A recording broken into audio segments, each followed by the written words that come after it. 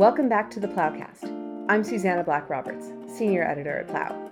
For our second podcast of the Enemy series, I'm very pleased to be joined by Plow contributing editor Leah Libresco and by author and commentator Fredrik deBoer. Welcome and thank you for coming on the show.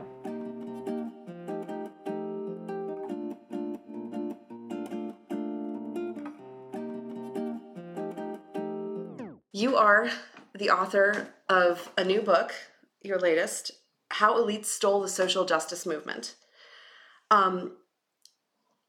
Describe this book. It's kind of an outgrowth of other stuff that you've been talking about for a long time. People might know you from your previous book, The Cult of Smart, or from your extensive online writings. But it's also something, it's a bit of a new direction. Can you describe what led you to write the book and what questions you were trying to answer? I wrote the book because we were trying to buy a house, and we did. But congratulations. Thanks.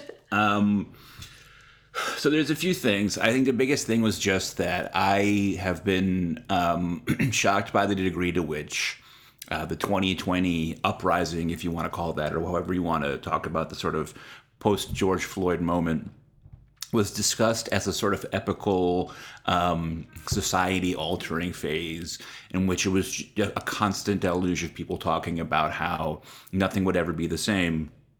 And from the vantage of 3 years in the future, just 3 years in the future, almost everything appears to be the same. And there's been tremendous little conversation about what happened and what didn't happen and why.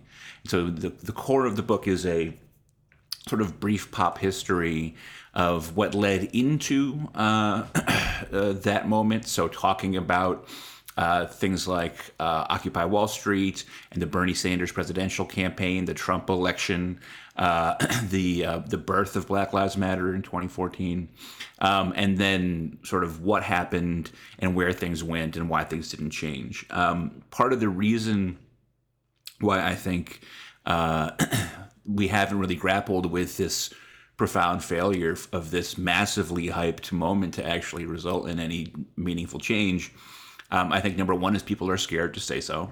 One of the things that has lingered is a fear of appearing to criticize Black Lives Matter and the movement against police violence.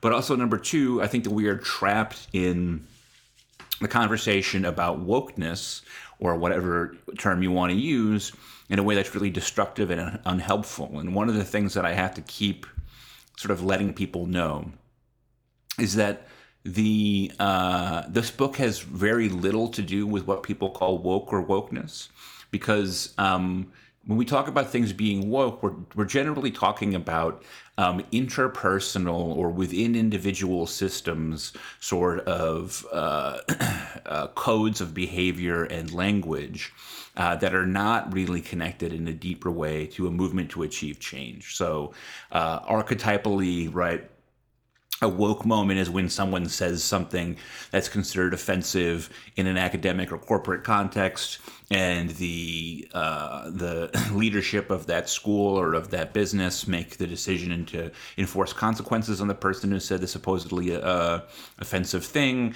and then maybe that becomes a media item, and then the debate is about whether that term is really offensive and whether the punishment was appropriate, etc. All of that is very distinct from the effort to actually create lasting change in the world. I have been doing some kind of in real life activism since I was a teenager. And there's very little discussion of that, in part because it's just easier to report out on things that happen in sort of like these sort of woke controversies. But it has very, very deeply frustrated me that there's not more consideration of, okay, the 2020 moment as a moment in the history of activism, of social movements, of trying to achieve social change and legislative change.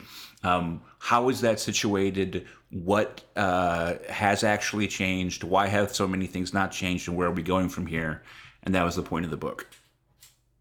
I want to ask a follow-up question there, just because I think I definitely recognize some of this inward-turned paranoia in social justice movements. And I feel like part of it comes out of that real sense that when you get this big moment, this energy behind Black Lives Matter, it ends up co-opted, dissipated, made into stickers, right? So I can see how there's a not so much. I understand where the drive for more shibboleths, more ways to check who's actually on your side, and who's kind of woke capitalism comes into being. So how do people distinguish between a healthy paranoia that whenever a social movement emerges, it will be co-opted and watered down, and a destructive paranoia?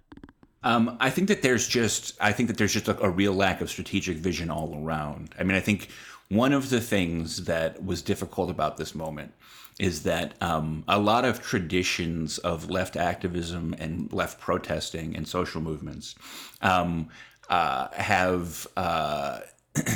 either sort of got extinct because the way that they were branding themselves or their particular concerns were considered not to line up perfectly with the concerns of the social justice movement.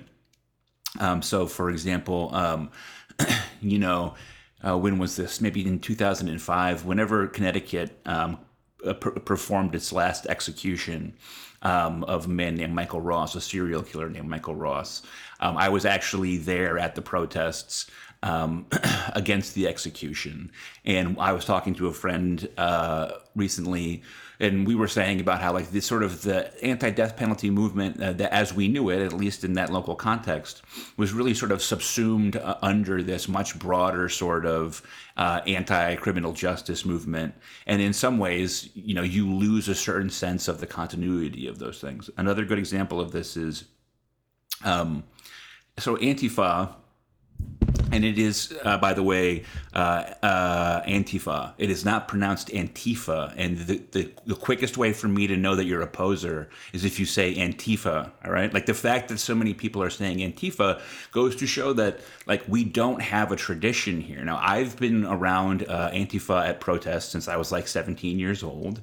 And one of the things that's lost on a lot of people is that Antifa always had a controversial sort of perspective or point of view within the left coalition, right? Like it was perfectly common, for example, at the anti-war protests that I was helping organize around the Iraq War, for a lot of the people in the groups involved to be quite dismissive or antagonistic towards Antifa, because the thing that happened a lot was the Antifa would show up, they'd do some sort of meaningless provocation and invite police violence.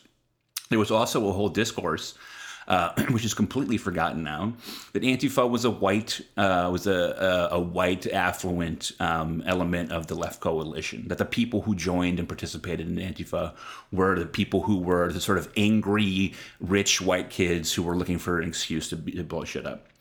When you have that kind of, so many of those things are lost, because right now, if I talk to the average person who describes themselves as a socialist, they have no idea that Antifa was ever controversial, right? They'll just say, "Oh, Antifa are heroes, are anti-capitalist soldiers," which has completely drained the complexity of what used to be a very complex situation. When that happens, I don't think people have a strategic sense really at all, right? So why are people so rootless when they look at their own movement? Because in some ways, the internet and archival research there makes it easier than ever to look at kind of, I've been reading kind of detailed articles about the rescue movement for pro-lifers, where I can go through all the scans. I've seen people passing around scanned copies of Triumph on the right. Like, it's easier than ever to look at the documentation from previous parts of a movement. Why do you think people have this disconnect when it's all there somewhere? I think that there's a few sort of things that all sort of point in the same direction on this. I think the first of which is that it used to be the case that there was a certain amount of skin in the game that was required of you to participate in these things, right? Like, I sat in a lot of smelly hot vans for hours on rides down to DC to attend rallies against the war in the 2000s, right? If you wanted to hear an anti-war speech, right, you couldn't just wait for the video to pop up on YouTube, because there was no YouTube, and those sort of things weren't carried even by the few sites, like the news sites that already had video capability at that point. You had to actually go and seek them out.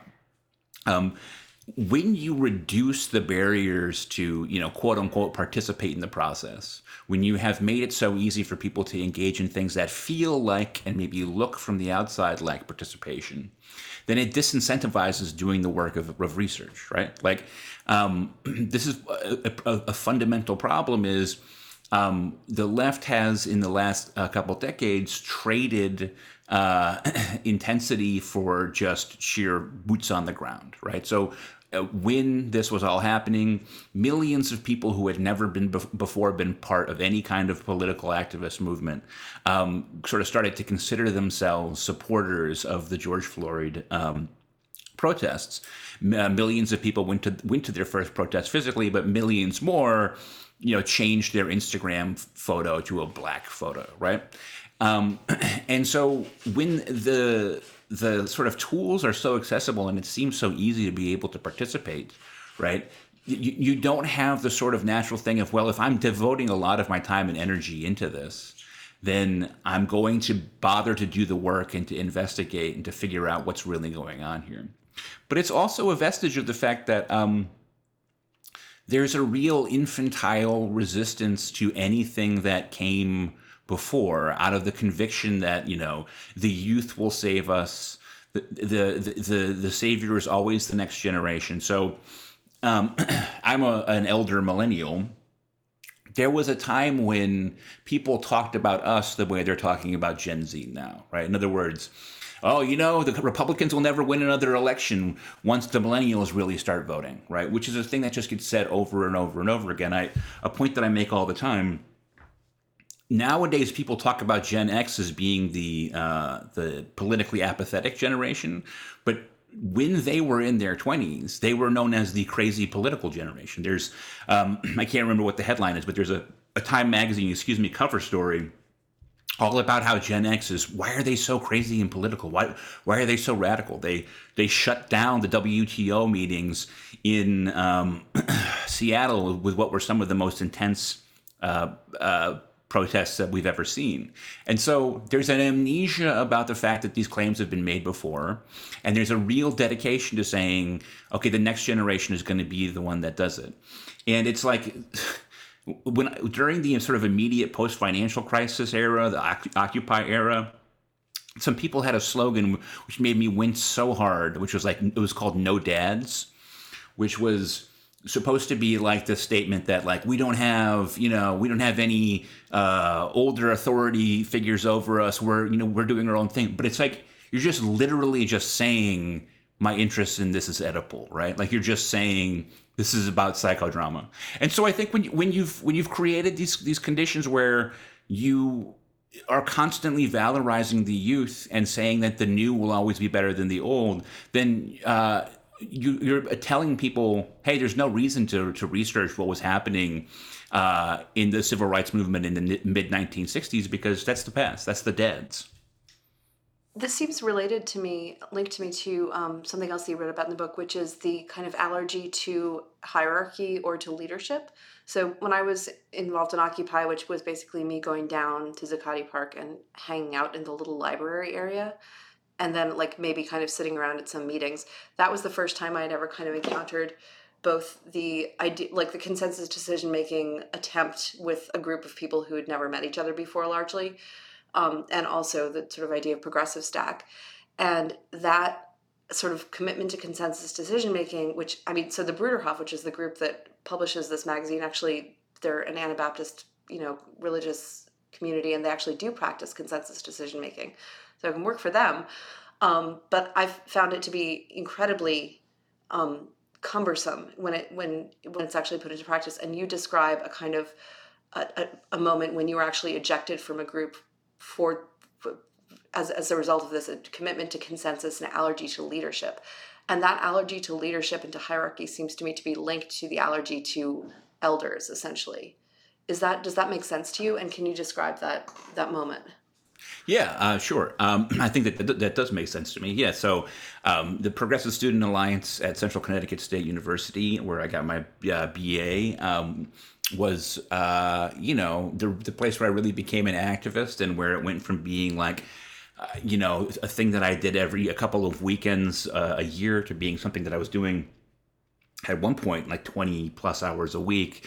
And it was really generative, and the people were really smart and committed. And it was really a wonderful part of my life. And also that group was also really fucked up and constantly blowing itself up, which is because it is a far left group, and that's what we do, right? Yeah, so the story goes that I've been in that group for a while. There were some sort of long-standing tensions. I was not the leader. I was one of several people who I would call leaders. There was total resistance to saying that anyone had any formal position as a leader, which makes no sense, right? Because the thing about leadership is, like, it exists even if you don't give it names. Like, some people are more committed than other people. Some people are bringing more to the table. Some people are more willing to work. And that's necessary if you're going to get anything done. So you can refuse to give leadership names, but it doesn't change the fact that leadership dynamics exist in those spaces, which is a point that I was making all the time. Some people in the group wanted to adopt a consensus-only decision-making process, which means that for any decision that we made, it was not sufficient to vote and get a majority, but that every decision we made had to be carried out via unanimous consensus. That anyone who objected to anything would stop the process, and we would have to continue to talk until we had consensus on something. There are some very obvious problems with that. The first one is that anyone could show up to our meetings. We didn't want to keep anyone out. Any student could show up and say, I'm a member of the meeting now. But that meant that consensus becomes an incredibly easy tool for someone to just totally derail the group, right? If there's no sort of vetting process whatsoever, and anyone has the ability to sort of singularly shut down the consensus process, you become extremely vulnerable, to saboteurs, but also to assholes, right? Like, just not necessarily to people who are like doing it in a scheming way, but who just are like not productive. But the other big thing for me was to say that, like, look, we're a working class college with a very diverse student body, and we should want our decisions and our positions within our group to be diverse in turn. And, I don't want to be part of a group that agrees about everything. And it's like, yeah, I'm sure a bunch of Anabaptists can get consensus a lot, but that tells you more about Anabaptists than it tells you about the issues, right? So anyway, but look, I respect the democratic process. So I said, we had a long discussion, and I said, well, look, let's just take the vote, and if I lose, I lose. That's how it works. And the thing is that I knew that there were people who agreed with me, but who were afraid to speak out. So again, like, you're talking about trying to create consensus so that everybody feels heard, but there's people in the group who are afraid to defy the consensus push because they're afraid of pissing off the right people. That's an indication of why consensus doesn't work. Because another thing that happens with consensus is you forever end up with people getting railroaded, where they do formally consent to whatever the issue is, but they're only doing so under coercion, but they have no other way to do it. Let me ask you one tangential question there. Given those critiques of consensus, do you think it's a reasonable standard for juries? That's a good question. Because I've served on a jury, and there was a lot of browbeating because we knew we had to get to consensus regardless of whether there was agreement. Yeah, your story reminded me of 12 Angry Men. I was picturing you they're directed by Sidney Lumet. Yeah, I haven't given this a ton of thought. I think the fact that a failure to achieve consensus results in a mistrial, which is not the same as a conviction, but the practical outcome of what a mistrial actually means for the accused makes that a very difficult question. But I mean, I would, to the degree to which a mistrial is of benefit to the accused, I don't mind if the consensus system is used in such a way that the accused is helped by the more likely chance of a mistrial. That being said, I really haven't thought about it that deeply. Yeah, I would tend to agree, just because the whole point being the worst situation is convicting an innocent person. So the whole point is that you ought to be able to convince 12 people to have consensus about this. Yeah. Exactly right. And it goes along with just the sense that the burden is on the state to prove the case, right? The question I guess I would have is this baked into the left? So respect for hierarchy and leaders and elders in the past are sort of right-coded things. Is there a way for a leftist group to adopt these things and kind of what would that look like? Yeah, I'm interested in this too. Yeah. So, I mean, I just think that I want to know what a healthy engagement with tradition looks like. yeah, I would I guess the thing I would do is I would steer us away from abstraction here, right? Okay.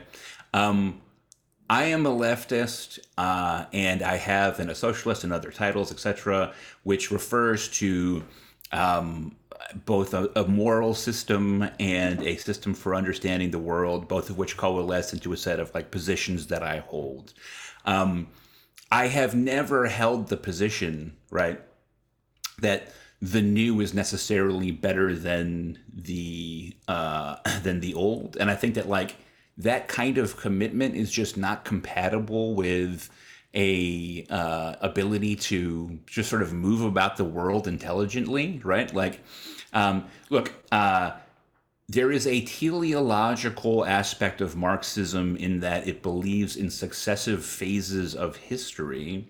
And if all goes according to plan, each successive phase is better than the one that came before it. But that doesn't mean that even from a strictly Marxist position, that within any particular phase of history, there's a preference for the later phase than for the earlier, right? And I think that sort of thing is this is actually something that I've been saying for a long time, is I think that the left gets too caught up in that kind of abstraction, the new is good. I think that sort of thing steers us in the wrong direction. But the reason why that kind of abstraction is so common on the left is because when you've been systematically excluded from actual power, right?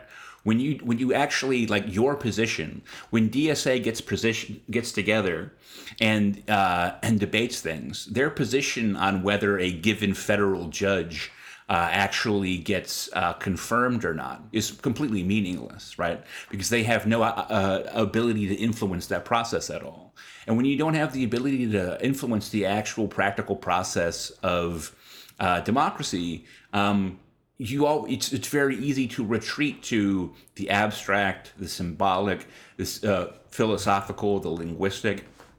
I mean, this is bound up in why the left has been had so much zeal for language codes and things like that lately, right?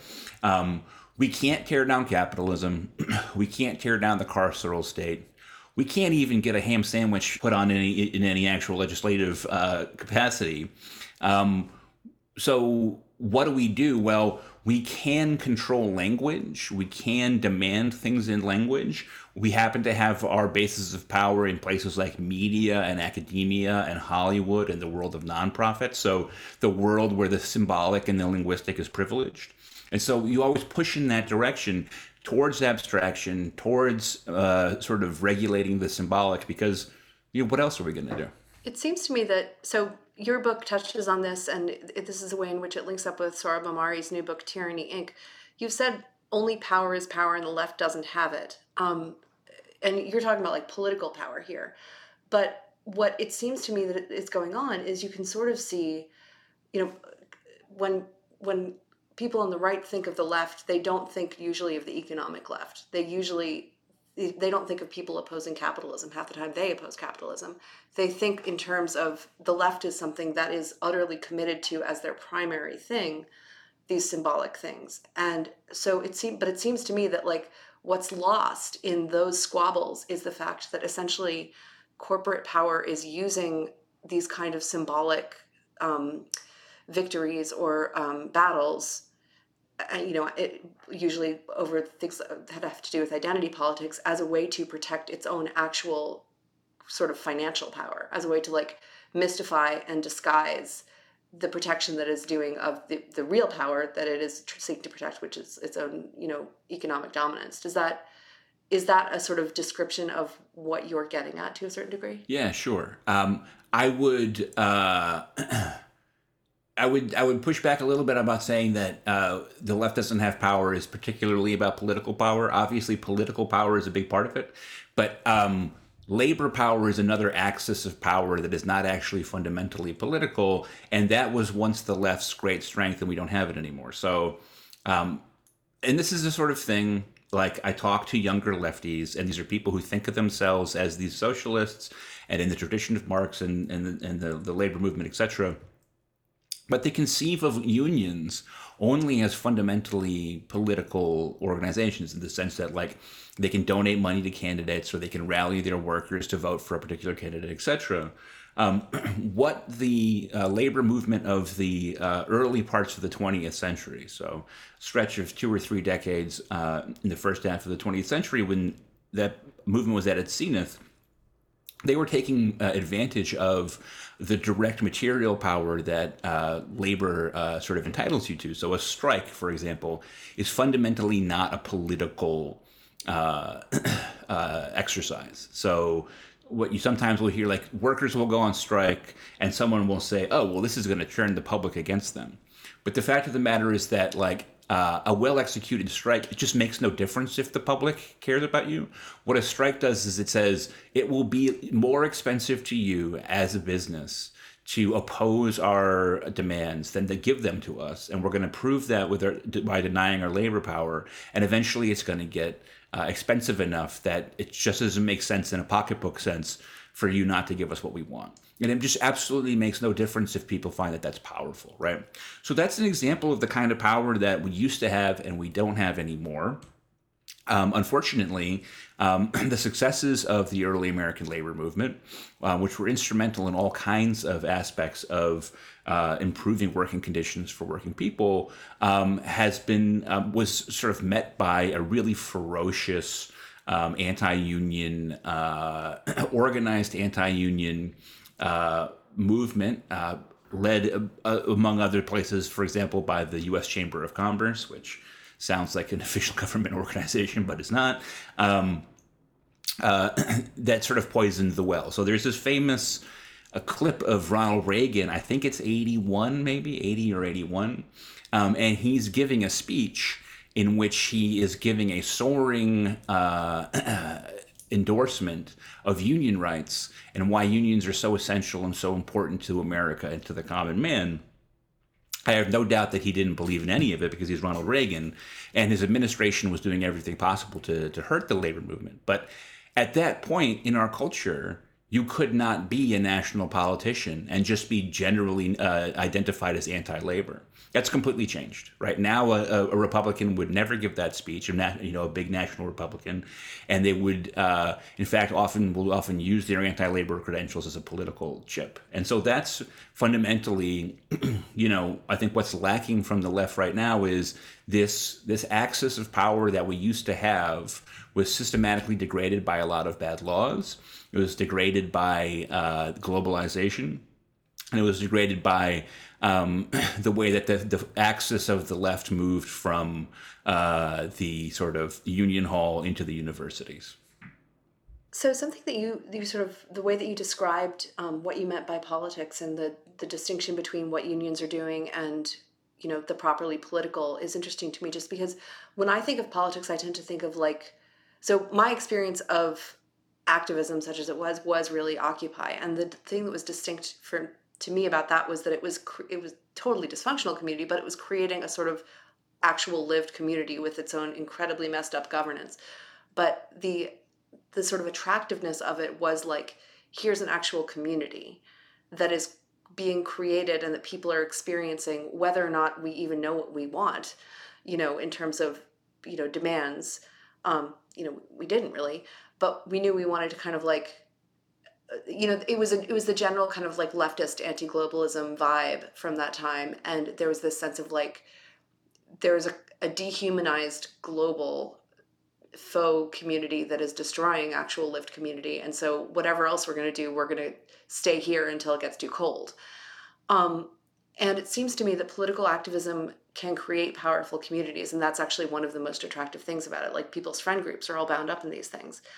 But that can kind of get complicated and overlapping because political activism, various kinds of political activism, whether electoral or, what you wouldn't call unions political activism, or, economic pressure groups have a purpose that's other than existing together in peace and friendship. Is there a way for an activist community to be a real community whose primary purpose is existing together in peace and friendship, but which has as a kind of secondary purpose various kinds of political change? Have you seen that? Is that something that seems desirable to you? I mean, I'm trying to think of examples. I mean, I think you could name the Quakers as a group that has a fundamentally communal orientation, a religious orientation, and they have been at times a remarkably effective political sort of activist bloc in some places, but it's certainly a sort of a limited sort of power. I mean, here's the deal: is the first thing is that kind of community, and that's what people always talk about at Occupy. And I think that is a lovely thing that people experience that sense of community. And I think it is a really deep indictment of the culture that they were living in. That so many people had never felt something like that before. And there's a whole conversation that we can have about the demise of traditional communities and religiosity and the roles that they played in fostering a sense of community, etc. But fundamentally, none of that is politics, right? And I think that one of the traps the left is just forever falling into is coming to believe that being a certain way, right? Being a certain kind of person, existing with other certain people in like a certain kind of state is inherently like a political act when it is not, right? Politics is something that you do. Morality is something that you do. It's not something that you are. So you can be in this groovy community, right? And have all the right values and treat each other in a good way. But you'll be completely inert if you're not actually using that community as a locus of organizing to change the world. I mean, we've seen this movie before, right? It's exactly what happened with the hippies, right? There was a very radical, sort of explicitly political side to that whole mission, but there was also a lot of it was just, hey, let's have sex and do drugs and be cool together. And a ton of those people sort of dropped out and bought communes in Vermont and just sort of like gave up on the political process, which is part of why the 60s led eventually to the 80s, right? It can't be underestimated. The importance of this next part, which is that the left has no choice but to bring overwhelming numbers to bear, right? Conservatives win when nothing happens, right? They have a certain home court advantage in that way. And it's also true that, like, generally speaking, conservatism, and there's obviously plenty of exceptions to this, but generally speaking, conservatism tends to work for the benefit of the already moneyed and the already sort of socially powerful. So Donald Trump is in office. He can't get his signature healthcare legislation past his own party. He goes nowhere with immigration. But the one major law that he passes in 4 years is a tax cut on the rich, right? And that's not a coincidence. So in order to beat that kind of like establishment power, the left just has to have numbers. And the only way that you really get numbers is precisely by not appealing to people's sense of let's all be groovy friends together. I think one of the fundamental misconceptions is that left politics are all about self-interest, right? Like left politics waged well are not done out of a selfless impulse. Selflessness is great, but you can ask Karl Marx, right? And he'll tell you that fundamentally people work politically to satisfy their own ends, and that hopefully what happens is we come together and we all try to satisfy our own needs, and that does the best for society. Just a little housekeeping. Don't forget to subscribe to this podcast on iTunes. We'll be back with the rest of my conversation with Leah and Freddie after the break.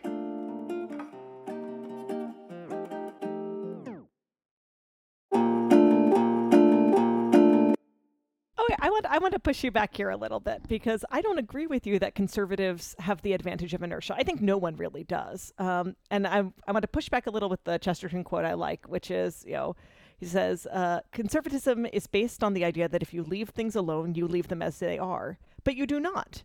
If you leave a thing alone, you leave it to a torrent of change. if you leave a white post alone, it will soon be a black post. If you want it to be white, you must always be painting it again. And I think everything, progressive values and conservative values require active renewal to stay as they are, not to just even drift in a kind of Brownian motion of culture. So I want to push, is conservatism something that really benefits just from inertia, from do nothing? Or does it also erode or change what it is if people aren't engaged in a project of active renewal? Well, I think that's a very good point, but I think that it sort of interfaces with this thing, which is it is a very reductive but true statement, right? Leftists want economic power but have cultural power, and conservatives have economic power but want cultural power, right? What animates sort of big picture, let's leave conservative out of it. Let's say Republican, okay? If you just look at what's happening in the Republican Party, it has been happening for years, right? There is an immense fixation on the cultural side and the cultural war sort of side of politics, right? Ron DeSantis has decided that the only way that he's going to beat Donald Trump in a presidential primary is by being Mr. Anti-Woke, by pushing books or whatever into or out of libraries, whatever the impact of those things are. They are definitely intended to sort of appeal to a certain vision of cultural and social definition of what it means to be an American, and et cetera, et cetera. But if you're sort of looking at things and you're looking at the effective tax rate of the top 20, top 1, top 0.01% in the United States over the past quarter century, you'd be feeling pretty good if you're a rich person, right? In other words, the rules are still set up in a way that benefit your interests, whereas on the left makes all the movies and the music, and it sort of, sets the agenda on many of the sort of discursive platforms in which we live. But what's a major victory in terms of a fundamental economic change that was achieved through policy for Americans? You could say the provisions in the COVID emergency bills, I guess so, but that's all temporary by design. The only thing that sort of moves the needle at all is Obamacare, which happened 14 years ago, and which, for the record, was supported by every major insurance company in the country, right? I think what it's really sort of fascinating to hear you describe the way that you see these things, because so many of the people that I kind of talk to about them, and sort of generally the way I think about them is you really kind of have to disaggregate. So you've seen obviously the quadrant where it's lower right-hand corner is socially progressive, economically sort of, liberal, so economically right-wing. And that kind of libertarian social progressivism is basically empty. And the upper left-hand corner, which is the socially conservative and economically more left, that's a lot of people. And so I think that when you talk about left and right, it's basically I don't really see any. I'm not sure what when you say left, do you mean economic left? Because you're sort of describing economic victories as being the only material victories that the left should be aiming at, or not the only, but the major. Those are the victories that are, not being won. But you also say that the left has cultural power, but that seems to me to be cultural left, or social left, as opposed, socially progressive people, as opposed to economically left people. And there's no will and grace for UBI. Yeah. There's no economic left cultural power, it seems to me, at all. And if there were, that, it kind of doesn't make sense. How could there be? And also, if there were, I know a lot of socially conservative people who would be in favor of it, because half of them are extremely economically left.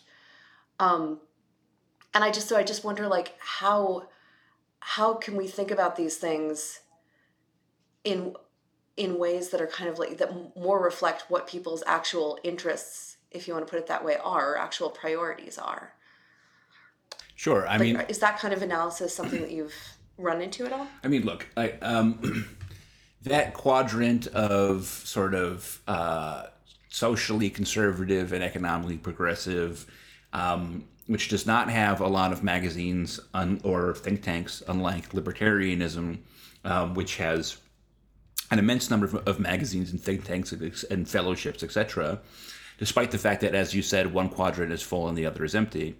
On the one hand, I mean, look, that the socially conservative, economically liberal thing was more or less the coalition that George W. Bush won the presidency with.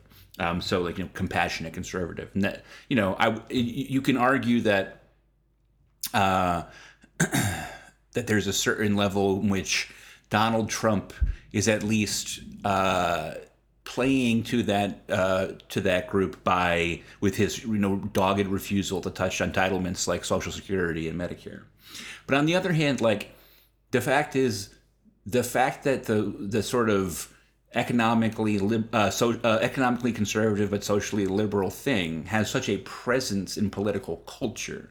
The fact that Reason Magazine exists, whereas I can think of no analog to Reason Magazine for the economically liberal and socially conservative side. The fact that I can think of about 8. Those are like the only places. And in fairness, Susannah, I know you're on the board of half of them, but they don't have the level of influence or readership that Reason does. I would argue that there's nothing in that quadrant that is of the influence that the Cato Foundation has been, for example. Oh, sure. Yeah. Right. I mean, yeah. And sort of all the legacy kind of fusionist organizations and the Koch brothers and et cetera. Right. But I like it, it's just so strange to hear you describe this because, like, from my perspective, basically everyone I know, or not everyone I know because my family are socially progressive, but like my whole kind of work life is economic left, socially conservative to a certain degree. And there's this general sense that, like, that is the rising face of that should Susannah, be this is a living on Twitter problem. I know it's not a living on Twitter problem. It is important to remember that this is not a broad movement. Like, it might be a pitch we can make, because I think, Fredrik, this is an interest of yours. Like, what happens if you live too much online and then start to believe that your activism can be shaped by what's compelling to the people you're talking to? I mean, look, like, there is an old sort of, and it's sort of self-flattering, sort of left liberal perspective, which says that, like, it's the sort of what's the matter with Kansas sort of thing that many Republican voters are sort of downwardly mobile white people who would benefit the most from social programs. But the Republicans effectively use cultural issues as a wedge to sort of drive them away from the Democrats. I think it's indisputable that sometimes that happens, right? So, for example, again, speaking of George W. Bush again, in 2004, it's remarkable how narrow his victory over John Kerry really was, given all the goodwill he had from 9/11. But one of the ways in which he secured it is that Karl Rove had him running really, really hard against gay marriage, right? An issue which, of course, had very, very little influence over the day-to-day lives of most people compared to, Medicaid expansion or something like that, right? I think that, I guess what I would say is this. It is certainly the case that the language of social justice, which often dabbles in discussions of economic injustice, but is in the aggregate relentlessly fixated on cultural issues, on social issues, on linguistic issues. The language of social justice has just become the language of institutions in the United States, right?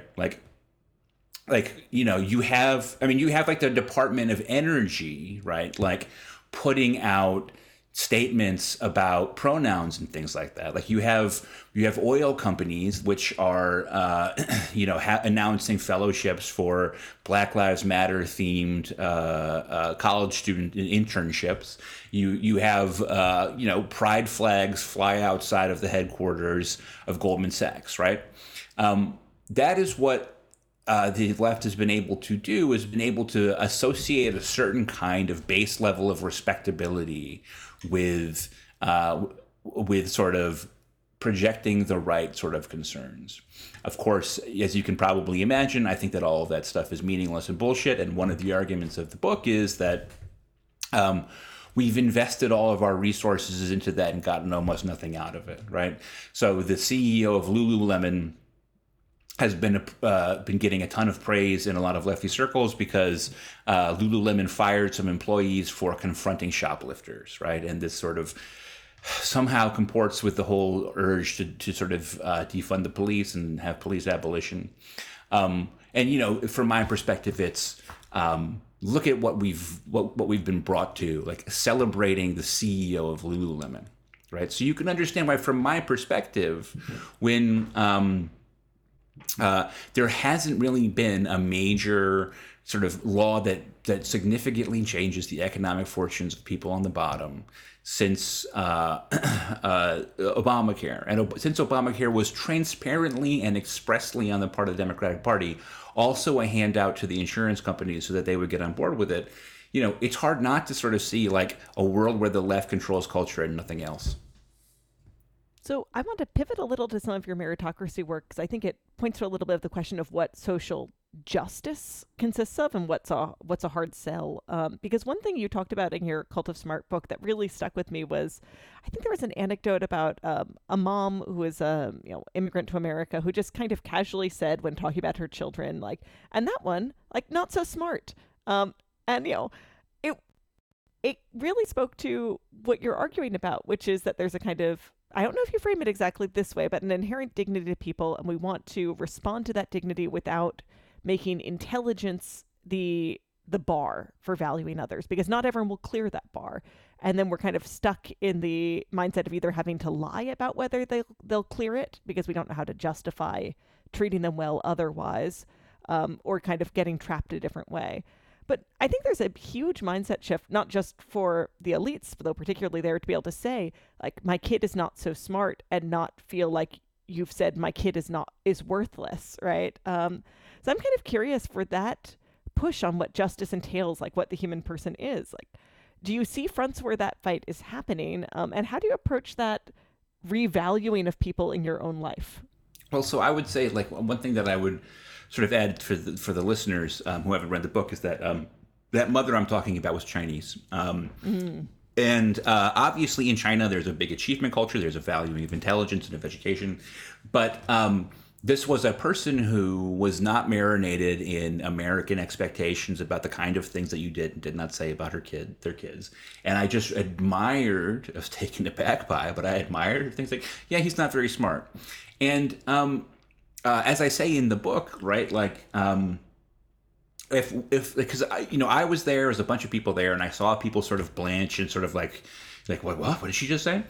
But if she had said, right, like, oh, he doesn't have an ear for music, then no one would have cared, right? If she had said, oh, he'll never be a great athlete. It's very normal in my culture, right, to say you're not good at sports, and for that even to be a point of pride rather than just, neutral. Exactly. Right? Not good at art, not good at music, not good at sports. That there are all manner of things in which, or even like, we can say, oh, he's not going to be very tall, right? Like there are all sorts of human attributes that we are readily able to sort of say, this person is not going to excel in that dimension, but it's okay because it's not assumed to be existential about them. But smart, and the title Cult of Smart, the whole point is that intelligence is seen as a totalizing statement of human worth. Some of the stuff that didn't get into the book was some of the, for various reasons, from the editing process, was some of the historical stuff where I show that this was not always true, that there are historical examples of people talking about intelligence as just one of many. I blame Thomas Dewey, among other people. But anyway, the thing that I just point out to people is that, like, first of all, the notion, of course, intelligence is an extremely useful element, useful attribute to have, and it will always be valuable in many domains, and it's a good thing to have. But again, so is being tall, right? And intelligence is a human attribute like any other, and that it's influenced by gene and environmental interactions, and that we can't fully control it, right? And the point that I was trying to make in the book is that by insisting on a blank slate mindset that says that anyone can be a genius, anyone can be a academic superstar, is actually an extremely cruel thing to do.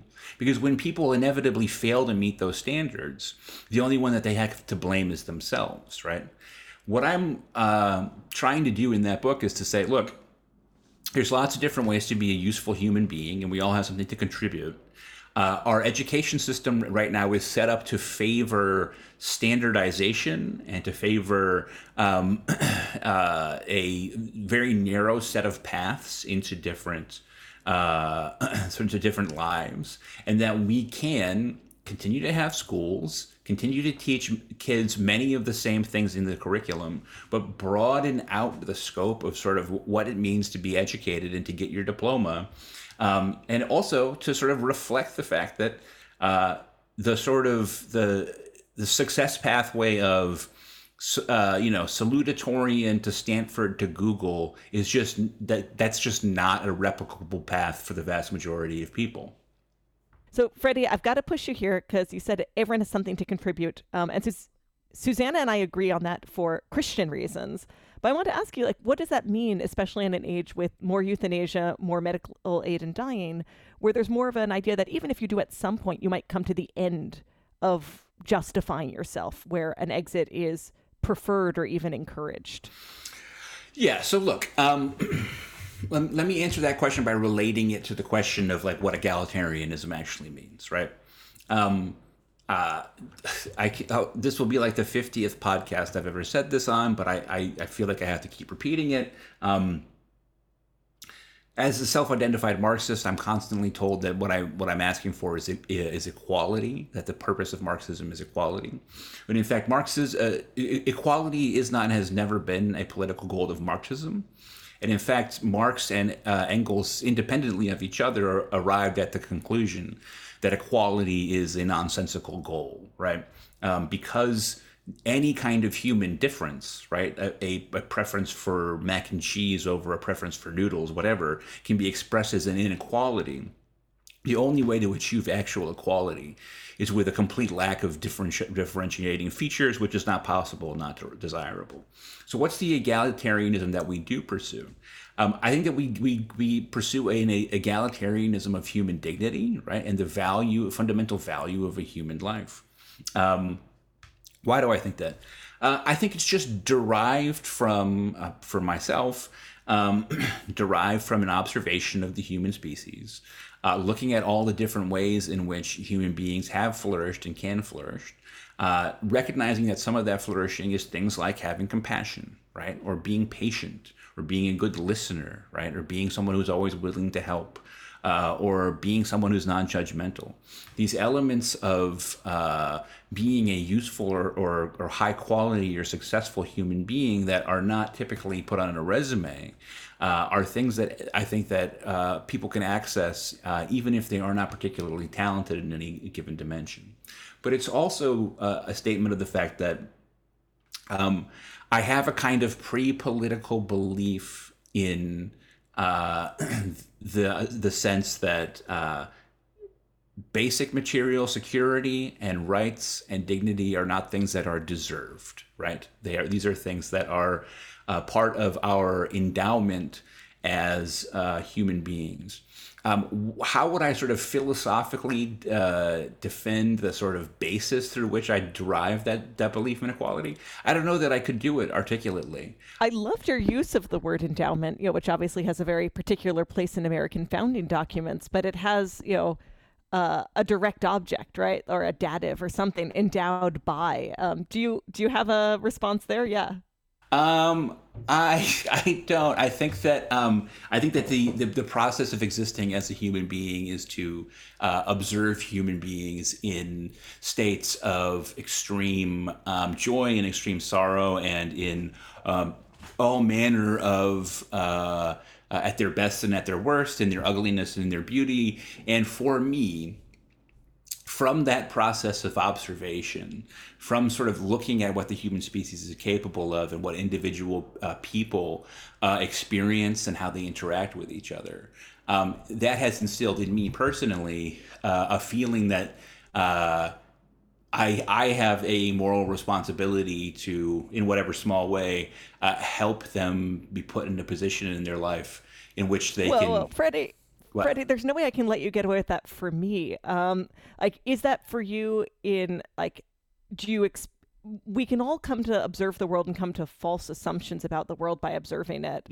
But is this like for you in the same sense of, but if anyone else studied physics, I expect we'd hit on the same answers because physics is out there, even if some of us make mistakes while studying it? Or is it for you in a much more personal and non-extendable I like sense? vanilla ice cream. So is this something that's like a feature of humans and reality that anyone ought to be able to, or really, you would expect everyone to be able to ideally come to? Yes, humans have been given, are endowed with, yes. in some sense, are endowed with this value and ought to be given this dignity. Is that like a feature of reality? Well, see, at least in your perception. Here's where I have the advantage as someone who does not believe in a transcendent intelligence or a consciousness beyond consciousness. In a world in which you don't imagine that there is some sort of supreme vision of someone who sort of conveys value and determines value, for me is all we got, right? Like, I'm. Is that also true of physics? Is that also true of physics, Freddie? I think that physics is useful. I don't know if physics is true, right? Like, the value of things like mathematics and science is not revealed by their truth value. It's revealed by their use value. So the fact that physics has enabled us to build planes that don't fall out of the sky reveals it to be useful. And so whether it's true is not of great relevance to me. What about the law of non-contradiction? You mean like? So can something be? So is that true? So can are we talking about married bachelors here? Yeah, sort of like. So what you've just said, you've made a claim about reality that physics is useful but not necessarily true. Somebody else might make a claim about reality, saying, physics actually describes the truth of the world, or say mathematics, like 2 + 2 = 4. You might say, well, that might be true for you, or you might be able to use those kinds of mathematical tools to make something that works, but it's not really, 2 + 2 = 4 is not a feature of reality. Someone else might say, oh, but I think it is a feature of reality. Can both of your claims be true at the same time? Well, look, I think that, as you will concede, the effort to actually get down to the actual foundational truth that is not derived from induction and experience has really proven to be a bust in the last couple hundred years. Like Bertrand Russell, for example, considered the second half of his life a waste because he spent so much of it trying to explain the foundations of mathematics in elementary logic, only for his students to demonstrate that that's impossible, right? Like, I just think that, like, there's been an awful lot of attempts to find this fundamental reality that explains and supports itself. And absent that thing, I'm just going to have to go with my own moral instincts, as imperfect as they may be. So it's been a bust if you're seeking a materialist sort of understanding. Like, obviously, Bertrand Russell was committed to that. Leah and I are both kind of Platonists, and we're Platonists, I think, before we were Christians. That's right. From our perspective, like, that bust has been a big, big, big red flag. And I guess, like, what you're describing is at least from my perspective, there's a couple of things that you've described. You've described this based on observation of humans and all their weirdness and horribleness and wonderfulness. You have observed that they have an endowment of dignity and ought to be given, value, and ought to be treated in ways that reflect that value. That's something that you've come to as something like you're perceiving it. You're perceiving it the way that I might perceive, I'm looking outside right now at a porch, and there's this swinging seat on the porch. Obviously, you're not perceiving it with your eyesight, but you're perceiving it nevertheless. Why not trust that perception? Well, let me cut to the chase here. I will concede that, like most people in my position, you can fairly say that I am a non-believer who has moral foundations that are derived from, whether I like it or not, the sort of philosophical tradition, which was itself based on theological assumptions, right? In other words, I mean, I could tell you that it's all turtles, or I could tell you the fact that like I've emerged from a tradition that sort of starts in a place where theological assumptions were assumed to be woven into the fabric of what we consider morality, and that then down a long line of philosophical thinking and writing, I emerge at my particular moral values. All I can tell you is that from my limited and contingent point of view, the sort of inherent dignity and value of human beings slaps me in the face every time I observe human beings. And from a practical point of view, I feel that I have no choice but to take that seriously. I agree with you. You also said that you grew up in a Marxist household? That's right, yep. My dad grew up, I grew up his parents were Trotskyists. So, there was a lot of that in there. And I guess a lot of where I ended up coming to was this all, like what you've described about human beings seems, to, again, slap me in the face every time I look at them.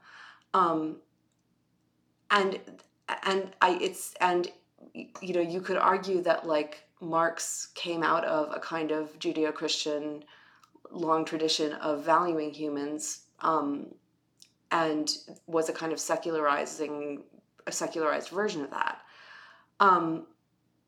Because he was a secularized and kind of historical materialist version of that, it seems to me that he kind of knocked the props out from under the things that he was the reasons that he was aiming to get to this more just world in the first place.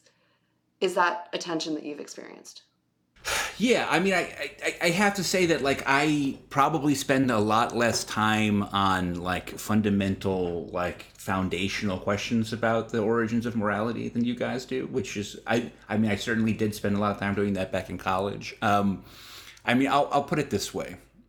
I come from a background, like you said, I grew up in a Marxist household, although for the record, my parents went to church. I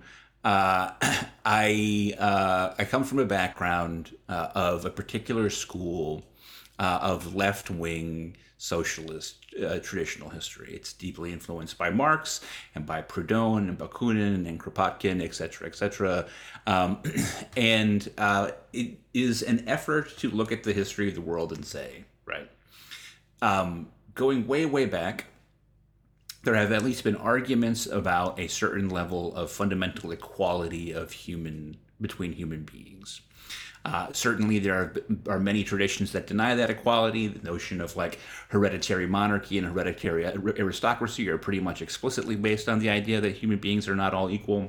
But there's also been a sort of a counter narrative that human beings sort of deserve equal rights and equal opportunity, etc.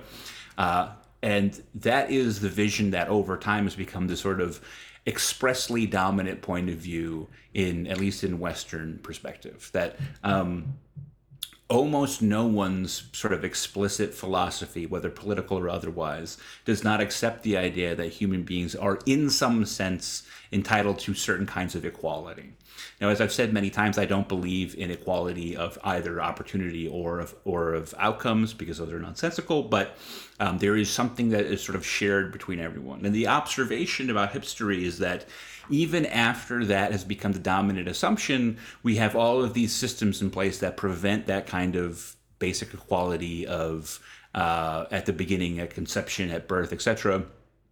And the point is to sort of point out the ways in which the system is hypocritical for systematically denying that equality, even while it celebrates that equality in the abstract, right? So like this is, I mean, obviously the classic example of this is the American Declaration of Independence and the Constitution, which articulates these grand soaring values of equality of man at a time in which human beings were being bought and sold in the same country. But that's just a particularly ugly and explicit vision of what we're talking about. And right now we're in a country where there are extremely different life circumstances at birth that you don't choose. You can't choose your parents, right? What I tried to introduce to the conversation in Cult of Smart is also that like you also can't choose your genetic endowment, and that in the current moment, not having a natural predisposition towards certain kinds of cognitive skills holds you back. And I'm asking people to wonder, okay, moral foundations aside, is there not a big gulf between our stated beliefs in universal human dignity, etc., and the actual lived experience of how we process people through our system in a way that produces systemic inequality? I don't know if you would call that like a moral system, but that's what I got. Well, I feel like I want to get you back on to press you more on all of these things, but we should probably wrap now. Freddie, thank you so much for coming on and letting us, nag you in various ways. I had a great time. Thanks. Both books are fantastic. We will drop links to both in the show notes. And thanks again. And I hope to have you on again. All right. Thank you very much. Thanks for listening. Be sure to subscribe on iTunes or wherever you get your podcast needs met, and share with your friends. For a lot more content like this, check out plow.com for the digital magazine. You can also subscribe. $36 a year will get you the print magazine, or for $99 a year, you can become a member of Plow. That membership carries a whole range of benefits, from free books to regular calls with the editors to invitations to special events, and the occasional gift. Go to plow.com to learn more. On our next episode, I'll be talking with Claire Stober and Mariana Wright about giving up all one's money. Thank you.